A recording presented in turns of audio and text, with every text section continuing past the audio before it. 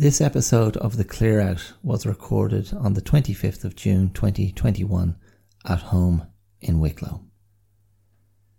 Bring your walking boots, a backpack, a bottle of water, and maybe a snack, because we're going to go on a ramble in this episode. For a man of reasonable mental acuity, I have 3 senior moments in this episode where I can't bring to mind certain names of shows, creators, etc. I can't remember the name of the author of the American play Our Wilderness in the episode. It's Eugene O'Neill, and for some reason I was thinking of another American play superficially similar called Our Town by Thornton Wilder. So I got that one wrong. I didn't name the playwright in the episode, so that's okay, but I couldn't bring it to mind. Then I failed to remember an English TV show, an entertainment kind of game show called Stars in Their Eyes, which features ever so briefly. Finally, I get stuck on remembering the creators of Lucky Luke, which I misidentify as a French comic book, but in fact it was Belgian, and it was created by the Belgian writer-animator Maurice, I guess. That's Morris. And his co-creator in later years was René Goscinny, who was a co-creator of Asterix the Gaul. So I just thought I'd clarify that.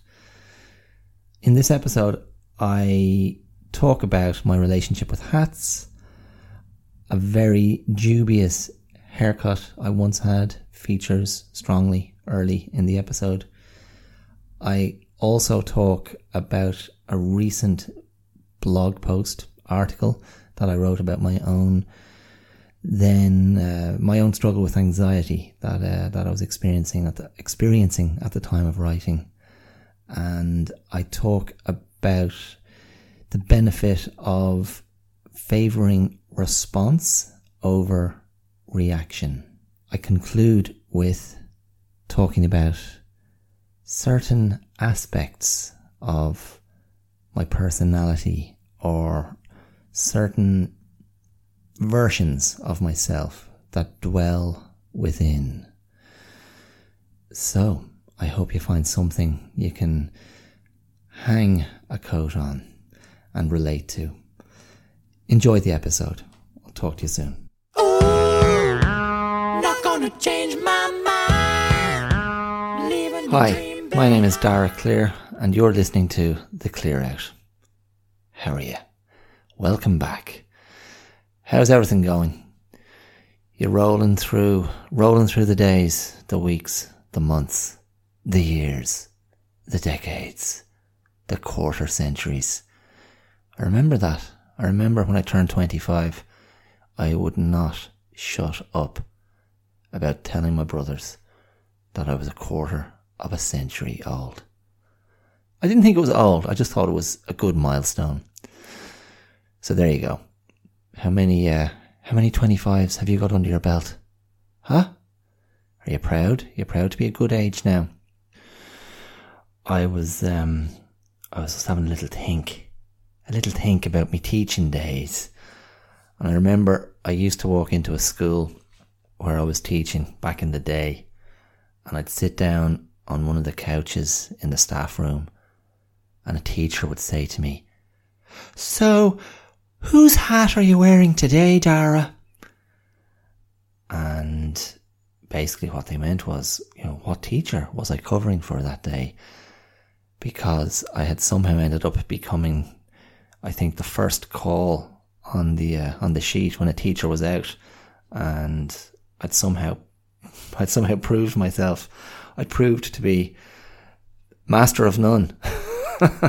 So I'd get called in to cover many different subjects, which probably sounds like a terrible indictment of the education system, but what can I say?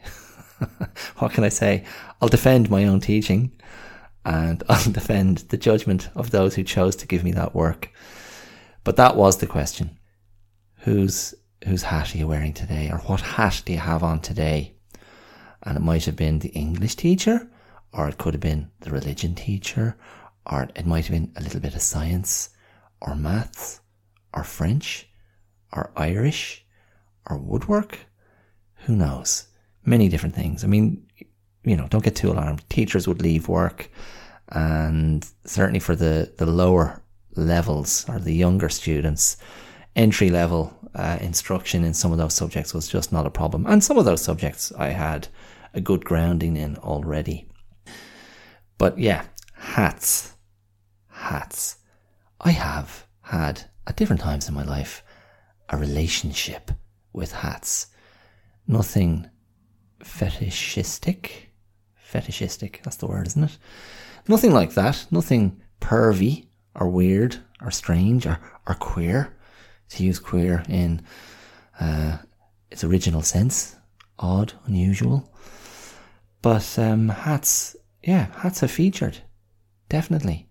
My mother dug out the old photo albums the other day. She was trying to find some images from our childhood. And there I was, beaming into the camera, as if I knew one day, this is what I'll try, this is what I want to do professionally. Beaming into the camera with my cheesy grin and my lovely golden locks, strawberry blonde, with a bowler hat on my head. Yes, a bowler hat, which harks back to episode 3 of the podcast, when I was talking about my affinity with clowns and those kinds of characters. Charlie Chaplin comes to mind. I mean, I do basically regard Charlie Chaplin as a clown. In any case, I had this great bowler hat. And I don't know, you see a small kid with that kind of a hat. That's instantly a little mark of a character, isn't it? I can't remember how long I had that hat, but at one point it was gone. And for some reason, and I did talk to my mother about this the other week, for some reason I'm convinced, or I certainly was in the past, that a Dublin bus conductor, when Dublin buses used to have conductors going around with their little machine that made that sound as they ratcheted off a little ticket for you, a Dublin bus conductor took my hat as a funny joke. I was like, what the hell? Give me back me hat. Bus was gone. Hat was gone. Bus conductor was gone with hat on the bus. Not a good memory. Although I question the accuracy of that memory. Strange thing. Another hat period came later. In my teens, I became really obsessed is too strong a word, but I was very taken with old Hollywood gangster movies. Jimmy Cagney territory, Paul Muni, Humphrey Bogart, some John Huston stuff. Maybe Key Largo comes to mind. There was a character in Key Largo. He had a bit of a look of Richard Widmark, not quite so maniacal, but he was kind of the Ponzi one. I said, that's my guy. He was sort of the Ponzi one in the crew, and he had those kind of wide pants with the sharp creases, which were, I mean, it was a black and white movie, but they were whatever, khaki, tan, grey perhaps. But he had a black shirt, white braces or suspenders, and a nice tie. And then, of course, the classic gangster hat on top, which I decided was a trilby. And so, sure enough, that became my obsession, to get a nice little version of that hat, which I did. I think my parents managed to get me one for Christmas, maybe when I was 15. And it was nice, a little brown one, quite tasty, just a little bit on the small side, ever so small. But I ended up in America not long after that. About 6 months later, I spent a summer in Michigan. Have I mentioned this before? I spent a summer in Michigan working on a farm, baling hay. That was the first time I saw a snake in real life. I mean, not in a zoo. I was pulling a bale of hay out of a baler on the back of a trailer. I was pulling on the baler on the back of the trailer. I said, "Hello, sailor." No, I didn't. I said, "Hello, snake," because a snake suddenly came wiggling out of the bale of hay that I was pulling. And being a pasty little Irish boy, coming from a country where we have no snakes, because good old St. Patrick drove them out of Ireland. Very carefully, very slowly. He started in first gear, then into second, made sure all the lads had their belts on, and he drove them out of Ireland, like the nice man that he was. That was a joke. That was a joke in there, one of my favourites. The joke actually goes, what did St. Patrick say to the snakes when he was driving them out of Ireland? The answer is, "Are you all right there in the back, lads?" Boom, boom. I'm here all week. Anyway, the snake. So the guy I was staying with, an old friend of my parents who had been, I think, studying in Dublin back in the day. Maybe he was studying in Dublin in the 70s. I don't know. A bit later, a bit earlier. But he was the farmer. So he heard my yelps of terror, stopped his tractor, came out, just looked at the snake. I was like, yeah, that's just a grass snake. Nothing to worry about. And he just grabbed it and pulled it fully out of the bale and threw it across the field. Yeah, I don't know if that snake kind of came looking for him later with a gang of pals, but we weren't there to be got. Anyway, that summer, before I tell you about the hat, that summer, going to America, and America, you know, again, teenager. I had consumed lots of American movies at that stage, and I was utterly convinced America was the land of, first and foremost, sex. I can't put it any other way. I just thought, this is it. I'm 16. I'm going to America. I'm just going to be, you know, knocking back the beautiful cheerleaders, the beautiful young teenage, available and sexually awakened American beauties. I was convinced this was going to happen. And so I thought, well, if I'm going to America, you know, land of sex, land of all things cool, certainly in terms of what we got from the movies, I better look my best. And so I got a very special haircut. And this is kind of hilarious because basically, you know, I grew up in a small country town, down in Wicklow, about an hour and a bit south of Dublin. And it was a small country town, lots of farmers' kids, you know, the kids from the town, many of whom were pretty rough. And there wasn't a lot of cool around, you know. Let's just be fair about that. You know, you're talking mid-80s in rural Ireland. Not a lot of cool on show in terms of, you know, style, fashion, look, vibe, edge. Anyway, I saw a guy one day walking up the street and I thought, oh, that guy has a really cool haircut. Really cool, very slick. I've no idea who that guy was, but there he was. And I thought, I want to get my hair cut like him. And so off I went. I went up to Dublin to get my hair cut. There were hairdressers or barbers in the town where I was going to school, but I used to go up to Dublin once a week to go to acting classes. And up in Dublin there were more barbers available. And I thought, well, they'll be cool up there. And I went in and I said, okay, lads, I know what I want. I want a crow's nest. And they're like, yeah, what? And I said, it's very simple. You basically shave the sides and back of my head, and then you go into the middle of the top of my head and you shave out the middle, but you leave a ridge all the way around. Now, I thought that was the haircut that I'd seen on this guy, this one cool guy who happened to walk through the town when I was, you know, back at home. But now I'm wondering, did I actually see that at all? Like, did I just think I saw the haircut and thought it was what I asked for, but actually it wasn't? Like, he probably just had a little kind of slicked back, you know, semi-quiff kind of thing. And I, for some reason, thought that the top of his head was shaved out in the middle. So basically, I mean, basically, I if my hair had no kind of gel or product in it and just kind of flopped down, I looked like some sort of aspirant monk. And when I kind of put it up, okay, I guess if it was kind of spiky and shaved out in the middle, it did kind of resemble a bird's nest. Or subsequently, my friends thought, no, actually, it looks like an ashtray. So maybe I can just kind of tip my cigar ash onto the top of your head. So that was the hairstyle I was rocking as an incredibly fresh-faced 16-year-old heading off for my my summer of lust in rural Michigan. Lads, I mean, could I have been more wrong? No, I could not. I could not have been more wrong.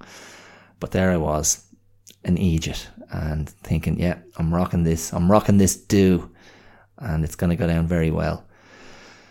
Luckily, I also had an obsession with the aforementioned trilby hats, and so at some point that summer, I did manage to get a very nice sized trilby, grey in colour, and I was able to put that on top of my lovely haircut so no one had to see it. And let me just clarify, I wasn't trying to hide the haircut. I was happy with the haircut. I was like, no, it's all good. It's only now when I look back I go, no, it wasn't all good at all. I have a photo from that time. I think I was on a road trip with the family I was staying with. They used to go up to Stratford, Ontario once a year to the Stratford Theatre Festival, which was a treat. And I remember when the 4 plays we saw were A Wilderness. Now, who wrote A Wilderness? I've gone blank on that. Anyway, a staple of sort of small town life represented on stage in American theatre. And we also saw a great production of Guys and Dolls and Julius Caesar, which I loved, and Macbeth, which I had was studying in school, or which I'd returned that year to study for my final year of high school, secondary school, whatever. But yeah, Julius Caesar was fantastic. And if my memory serves me right, I believe Colm Feore, F-E-O-R-E, he was in it. He might have been Cassius. He was very good anyway. But there you go. And I have a picture from that road trip, more than a road trip, like it was a week up there. We went to visit an Indian or a Native American, well, not a reservation, but like a visitor centre, I suppose. I have a photo of me standing there with the farmer, and I'm wearing my trilby. I've got sort of circular mirrored sunglasses on. I'm wearing a Keith Haring t-shirt with a fist with a handcuff around it, with the caption "Resist" in that distinctive Keith Haring style. Like, it looks like it's kind of vibrating. And I'm wearing braces over that t-shirt, holding up my chinos. Yeah, baby. 1990. What a trip. So there you go. Hats off to you, sir. And today, as I sit here recording this, it is not a hat I'm wearing, but a bandana. Yeah, a bandana. I like an old bandana. I wore them a lot in Melbourne, because I used to cycle to work all the time, and they were nice under the cycling helmet. So, you get that question, when you go on, what was that show called where people used to do impersonations of famous singers and whatnot? Oh my God, can't think of it. Anyway, they used to come out and go, "Today, Matthew, I am going to be a Tour de France cyclist, and that is why I am wearing this bandana." Yeah, you can see it's got a nice paisley design on it. I'll leave it up to you to guess who I am. It's Greg LeMond, actually. I've no idea if Greg LeMond wore bandanas, but for some reason that voice just came into my head. Now, speaking of things in my head, here's a good one. So, about a month ago, on my blog, my website, theclearout.com, I wrote a piece about anxiety. about my own anxiety. I had been experiencing levels of anxiety that were uncomfortable, and I decided in my wisdom, and I'm not being facetious there, I thought, no, what I'm going to do is I'm going to just kind of write about this. I'm going to put it out there, because what I've learned over the years of writing about my sort of emotional life or my psychological state, when I can find a way to articulate it and name it, it helps me get a bit of perspective, and the sharing of it sort of lessens its intensity. It sort of disempowers it to a certain extent. And it's been clear over the years that certain people who have read the things I've written respond very strongly to that kind of material. They respond to the emotional honesty, I suppose, and the kind of the vicarious giving voice to an experience that they might be familiar with. So in any case, yeah, about a month ago, I wrote a piece called, I've gone blank on what I called it. Fear, Anxiety and Fighting Back is what I think I called it. And it was almost exactly a month ago, 24th of May, I think it was, that I published it. And yeah, I got a very strong response to it from quite a few people. And I like in its almost its immediate aftermath, I received kind of text messages and some, several phone calls the following morning from concerned friends and family. And, two things. One is obviously thank you for, anyone who felt they wanted to reach out and, check in with me. Genuinely, that's just lovely to think there's people who give a shit and go, all right, I'll just see how you are. It was not a cry for help. I didn't think I was in crisis as such.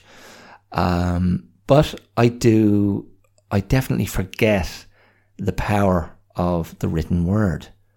And let's be fair, I did depict my anxiety in very graphic terms. And I'll read the opening section of what I wrote, just to put it out there and re-clarify that I didn't undersell it. I didn't sort of soften it.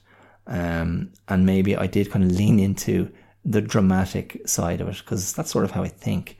That's how I try to, to capture the vivid nature of what I was experiencing. Anyway, here it is. There's no two ways about it. I'm in a spot, and I'm not enjoying it. I am experiencing a moment of paralysis in my life.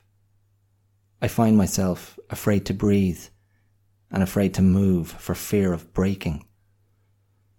My anxiety and dread sit between my shoulders at the top of my spine like an invisible parasite, waiting to cut my lifeline if I try anything stupid.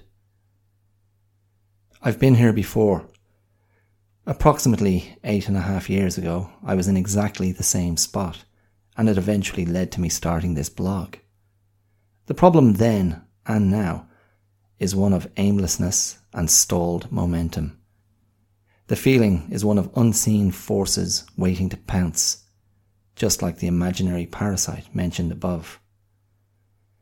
It is a strange and unpleasant conviction of having wandered so far from a zone of competence and control that it is only a matter of time before I tumble headlong into an abyss of abject collapse and helplessness.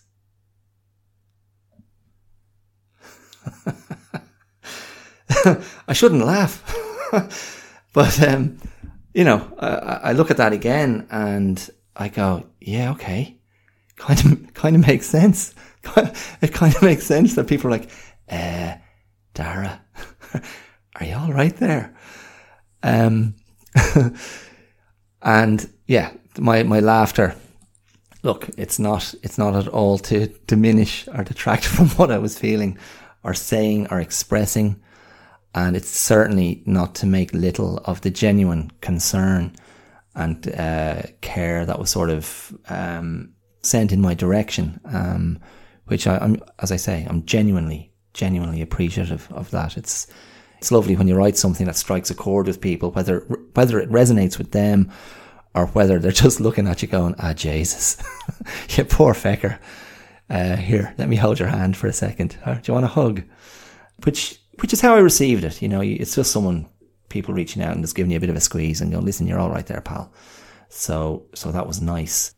We interrupt this broadcast to bring you the legend of the fishy bucket.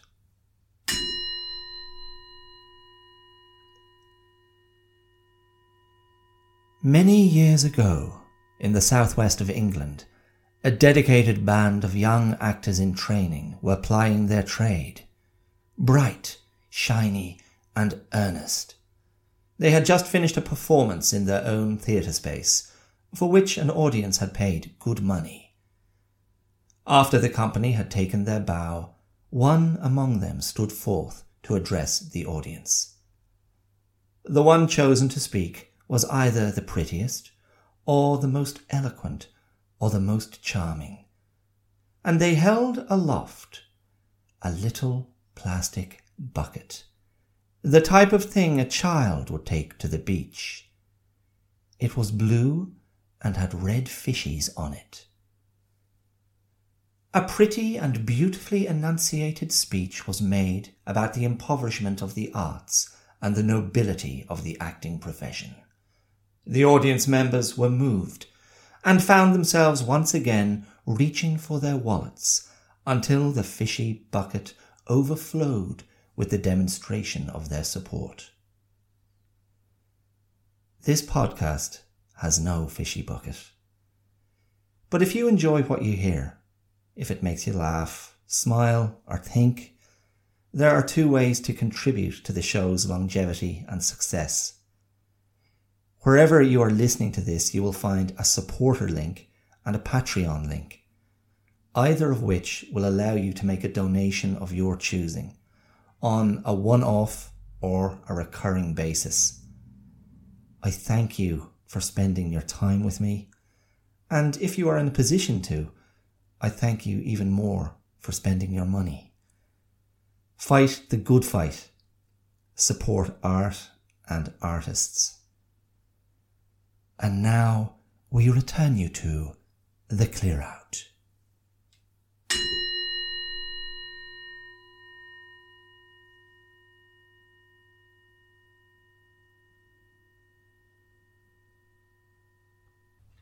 Funnily enough, as soon as I wrote the whole piece, I went on to describe how I kind of perceived the best way to deal with anxiety, and I framed it in a sort of a martial arts context, choosing safe distance, knowing when to strike, knowing when to move, being aware of who's in front of you, being aware of where the danger is coming from, and trying to stay in control of how you choose to respond. That's a big thing, actually. It's a huge thing I believe in, is trying to be responsive as opposed to reactive. I think I've mentioned that before in one of the episodes, but just to reiterate, I feel being reactive is involuntary. It's the knee-jerk reaction, the tap of the hammer on the knee below the kneecap when your lower leg jolts out. That to me is reactive. You're not really in control of your response. In as much as that, I believe that's an indication of health when you respond that way. Literally the knee response, that is, I'm talking about. But when stuff goes on, when you're in crisis mode or shit's going down and you're sort of getting jerked violently out of your comfort zone, being reactive, really, to me, it's sort of just like, it's a domino effect. You become just another falling domino that triggers all the other dominoes to fall.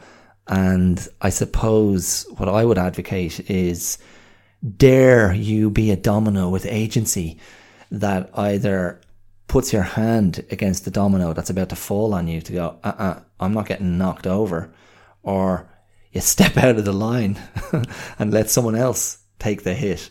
That sounds a bit rough, doesn't it? That sounds a bit like, all right, buddy, I'm okay. You can get in front of that car. That's not what I'm saying, but the objective. The objective is to try and find that space, and it might just be a microsecond of available headspace to quickly get between you and what's actually going to cause you to react. To get into that space and go, actually, I don't need to react. I can choose my response. And that is something I try to come back to again and again. Try to be in control of your response. And it's not about not feeling things. It's not about not being honest in your responses. It's not about, not being emotional. I mean, all of that's real and good stuff and part of who you are. But I'm really thinking more, in times when the pressure's on, when that pressure may provoke you into suboptimal behavior. I am slightly echoing some of the content from the last episode and controlling negative behavior, but it's a related area. But responding as opposed to reacting. I think if you're reacting, someone else is calling the tune. Reacting it's the greenhorn in the Western, the tenderfoot, who the bad guys shoot their 6 guns at the ground under under the guy's feet and force him to dance on the spot. I feel I first got that image from the Lucky Luke comics. They're French, aren't they? Lucky Luke and the Dalton brothers. Is that who he had to take on? Oh man, I loved those. I thought they were so good. And the artist was the same artist who did... Wait, the same writer? Oh man, which was it? Wasn't it Goscinny? One of the co-creators of Asterix the Gaul? Anyway, Lucky Luke, that Western, that kind of louche, sardonic, very cool Western cartoon character, comic book character. I used to see the naive, inexperienced, overly gentlemanly cowboys being made to dance to the tune of 6 guns. Dance, greenhorn. So that's reactive. That's reactive, not responsive. And that's what I mean. And it's the same deal. I've just recently started teaching karate again. And so in the month since I wrote that piece about fear and anxiety, I've actually got very productive. So maybe writing that liberated me. And I'm going to say it's not maybe, it's definitely. I feel this is the other great benefit of articulating your pain and articulating your discomfort, or articulating whatever it is that is currently oppressing you. That getting it out there is a release. You are unprising the claws of that little piece of oppression and releasing yourself so you can travel onwards into other areas without that problem, that plight, that affliction dominating your present moment. So yeah, I feel it's not a coincidence at all that almost straight after writing that piece, I think it was 2 days later, I launched the podcast, and within a week or just over a week, I was teaching karate again for the first time in a long time. I had been seeking out a space locally to teach, and that wasn't available. And I thought, you know what? It's the summer. I've got a beautiful garden here. #blessed.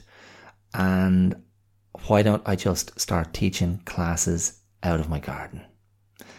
And that's what I've done. So I've been teaching karate and Tai Chi. And it's been really nice, actually. Really nice. I've got some adult students for the Tai Chi.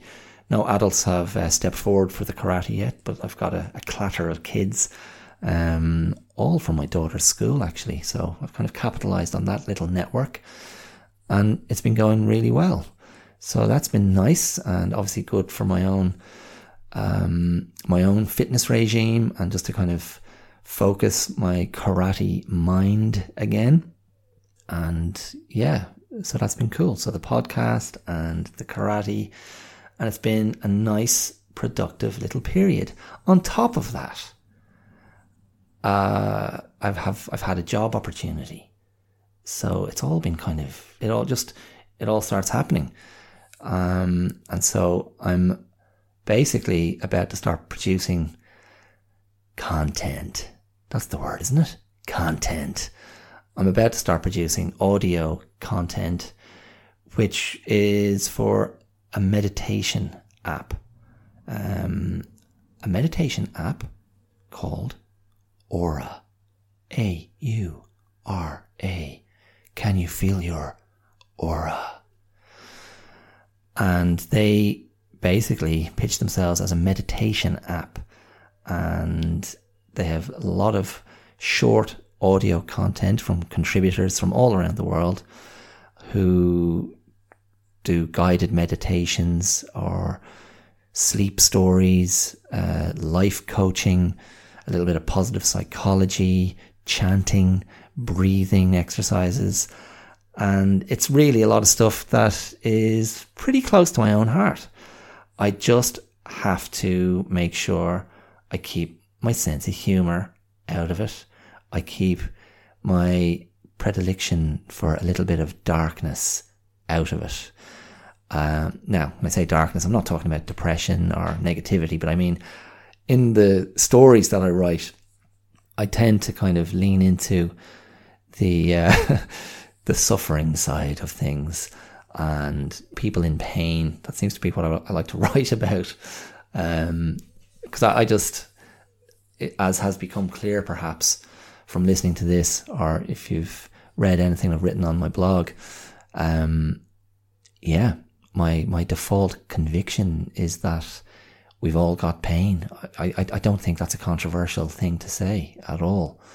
And I like to write about characters who are finding a way to sort of live with that, deal with that, accept it, come face to face with it, succeed, fail, but sort of keep it real, I guess. Which is, whether it's obvious or not, it's kind of what I try to do in, when I write, when I do the podcast. And it's definitely a through line in, wherever I'm expressing myself or meeting the public, meeting other people in whatever capacity. That's kind of where I'm at. That's where my compass is a lot of the time. And it's contrary to how it sounds. I mean, I'm not scrutinizing people going, where's the pain? Let's relate on pain levels. Are you in pain? How much? Me too. Look at us. We're in pain. Aren't we so human? Isn't it lovely to be the same humans in pain? No, I mean, that's not it. I mean, those conversations or those revelations happen organically. Organically, I hope. They happen with lots of manure and fresh air and natural nutrients. No chemicals. Okay? No chemicals, lads. Just keep the chemicals out of it. Anyway, let me just return to fear and anxiety and that post, that article that I wrote. Because what I didn't say in that article, and remember, this all comes back to me saying about hats and heads and what's under your head and what's in your head. Throughout that period of increasing anxiety, there was another backdrop. Now, apart from breaking down, relocating from across the world, moving back home with no jobs, no place to live, minimal savings, all of that, the stress of that, and the pandemic, of course, being the huge cloud over and through all of that. The other backdrop really in my own thinking was all will be well. Now, that's not an anxious thought. Quite the contrary. That is a very positive thought. And I was thinking about it after I wrote the piece on the clear out. And I realized that, throughout all of this, there was that message in my head going, no, keep faith, keep feeding into the things you like, keep feeding into things that you know nourish you, make you strong, keep you focused, help you sustain your positive energy. Keep leaning into all of that, and eventually, something will happen, something's going to give.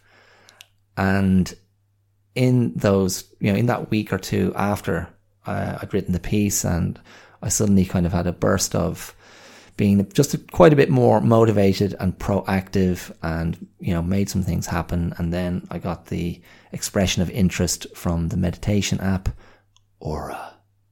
Feel your aura. I just thought, oh, okay, cool. I wasn't wrong. I wasn't wrong to keep faith with this idea. And I immediately expressed it to myself this way. I said, oh, the little hippie who lives in my head was right.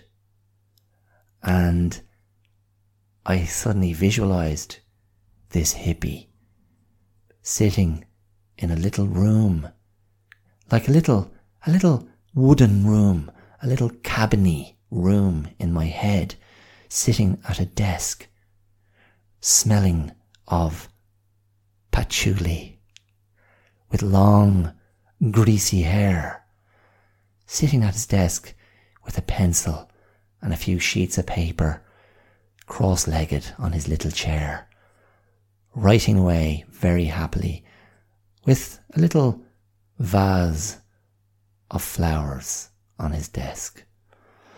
Maybe some incense burning pungently in the corner. And, of course, this little hippie in my head is stark naked. And I'm like, hey hippie. He's like, hey man. I'm like, any chance you could put on some clothes? No man, that's not how I roll, man. I'm comfortable with who I am. And I'm like, okay. Do you have any objection to soap? No man, I don't need some product to clean my body. My natural oils will be self-cleansing. Oh, okay, cool. I'm just gonna stand back a bit. Hey man, you do it you. You do what you have to do. You do you, I'll do me. But don't forget, I am you. Alright, man? I'm like, oh, okay, hippie. Cool. So, yeah, there's that hippie who lives in my head that's like, hey man, just calm down. It's okay. You're gonna be alright. Now, there's other people who live in my head as well. There's probably some angry psycho who lives in my head in a dark room, just punching walls and breaking things and screaming, and some intense heavy metal music is like playing at full tilt 24/7. And he's in another room in my head that, I think mostly is soundproofed, so I don't hear him too much, which is nice, because I don't really want to be in that room very often, if ever. But, my hippie in the other room goes, it's all good, man. He's doing him. But don't forget, he is also you.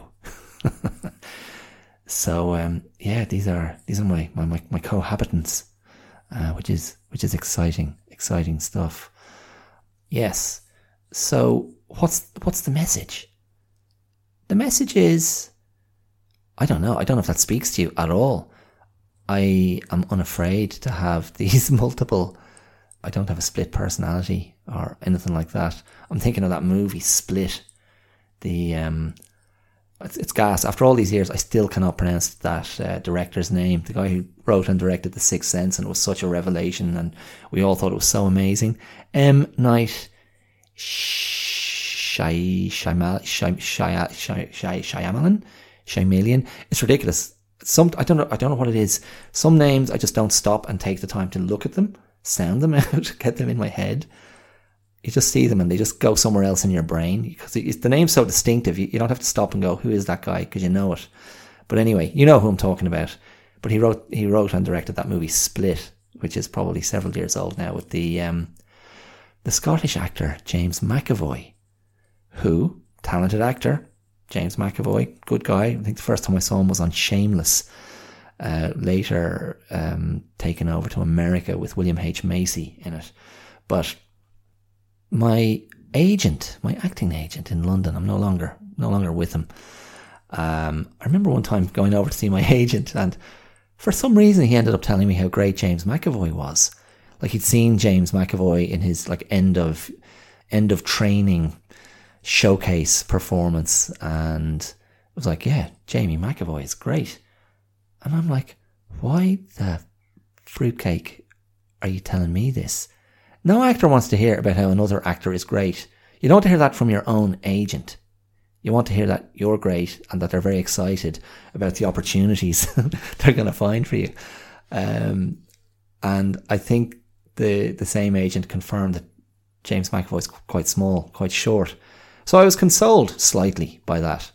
You know, to take his shortness for his career, I'd be like, yeah, no problem. You can cut my legs off at the knees and I'll happily be a James McAvoy proxy. And he's Scottish.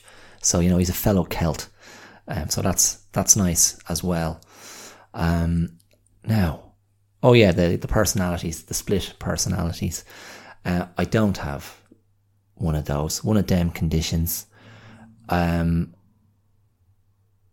just think I'm quite comfortable with going, yeah, these are different aspects of who I am. And that's the takeaway. I'm like, it's okay. It's okay. It's okay to have these different sides of ourselves, and we can validate them. And ultimately they are an iteration of an emotion, or they are an iteration of a belief that we have about ourselves. I mean, I think that's probably what it is, really.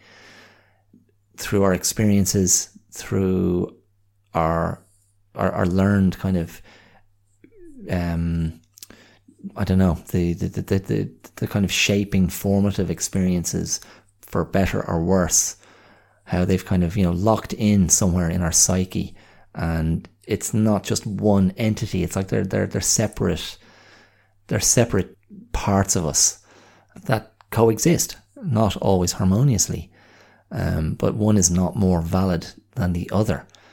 And this, I think, can speak back to what I was talking about before, about reaction and response. So how we choose to live, primarily how we choose to live with ourselves, is what's going to dictate, I think, all of our happiness and wellness and contentment and resilience. And it's not about being self-obsessed or self-absorbed or, you know, on a big, it's all about me thing.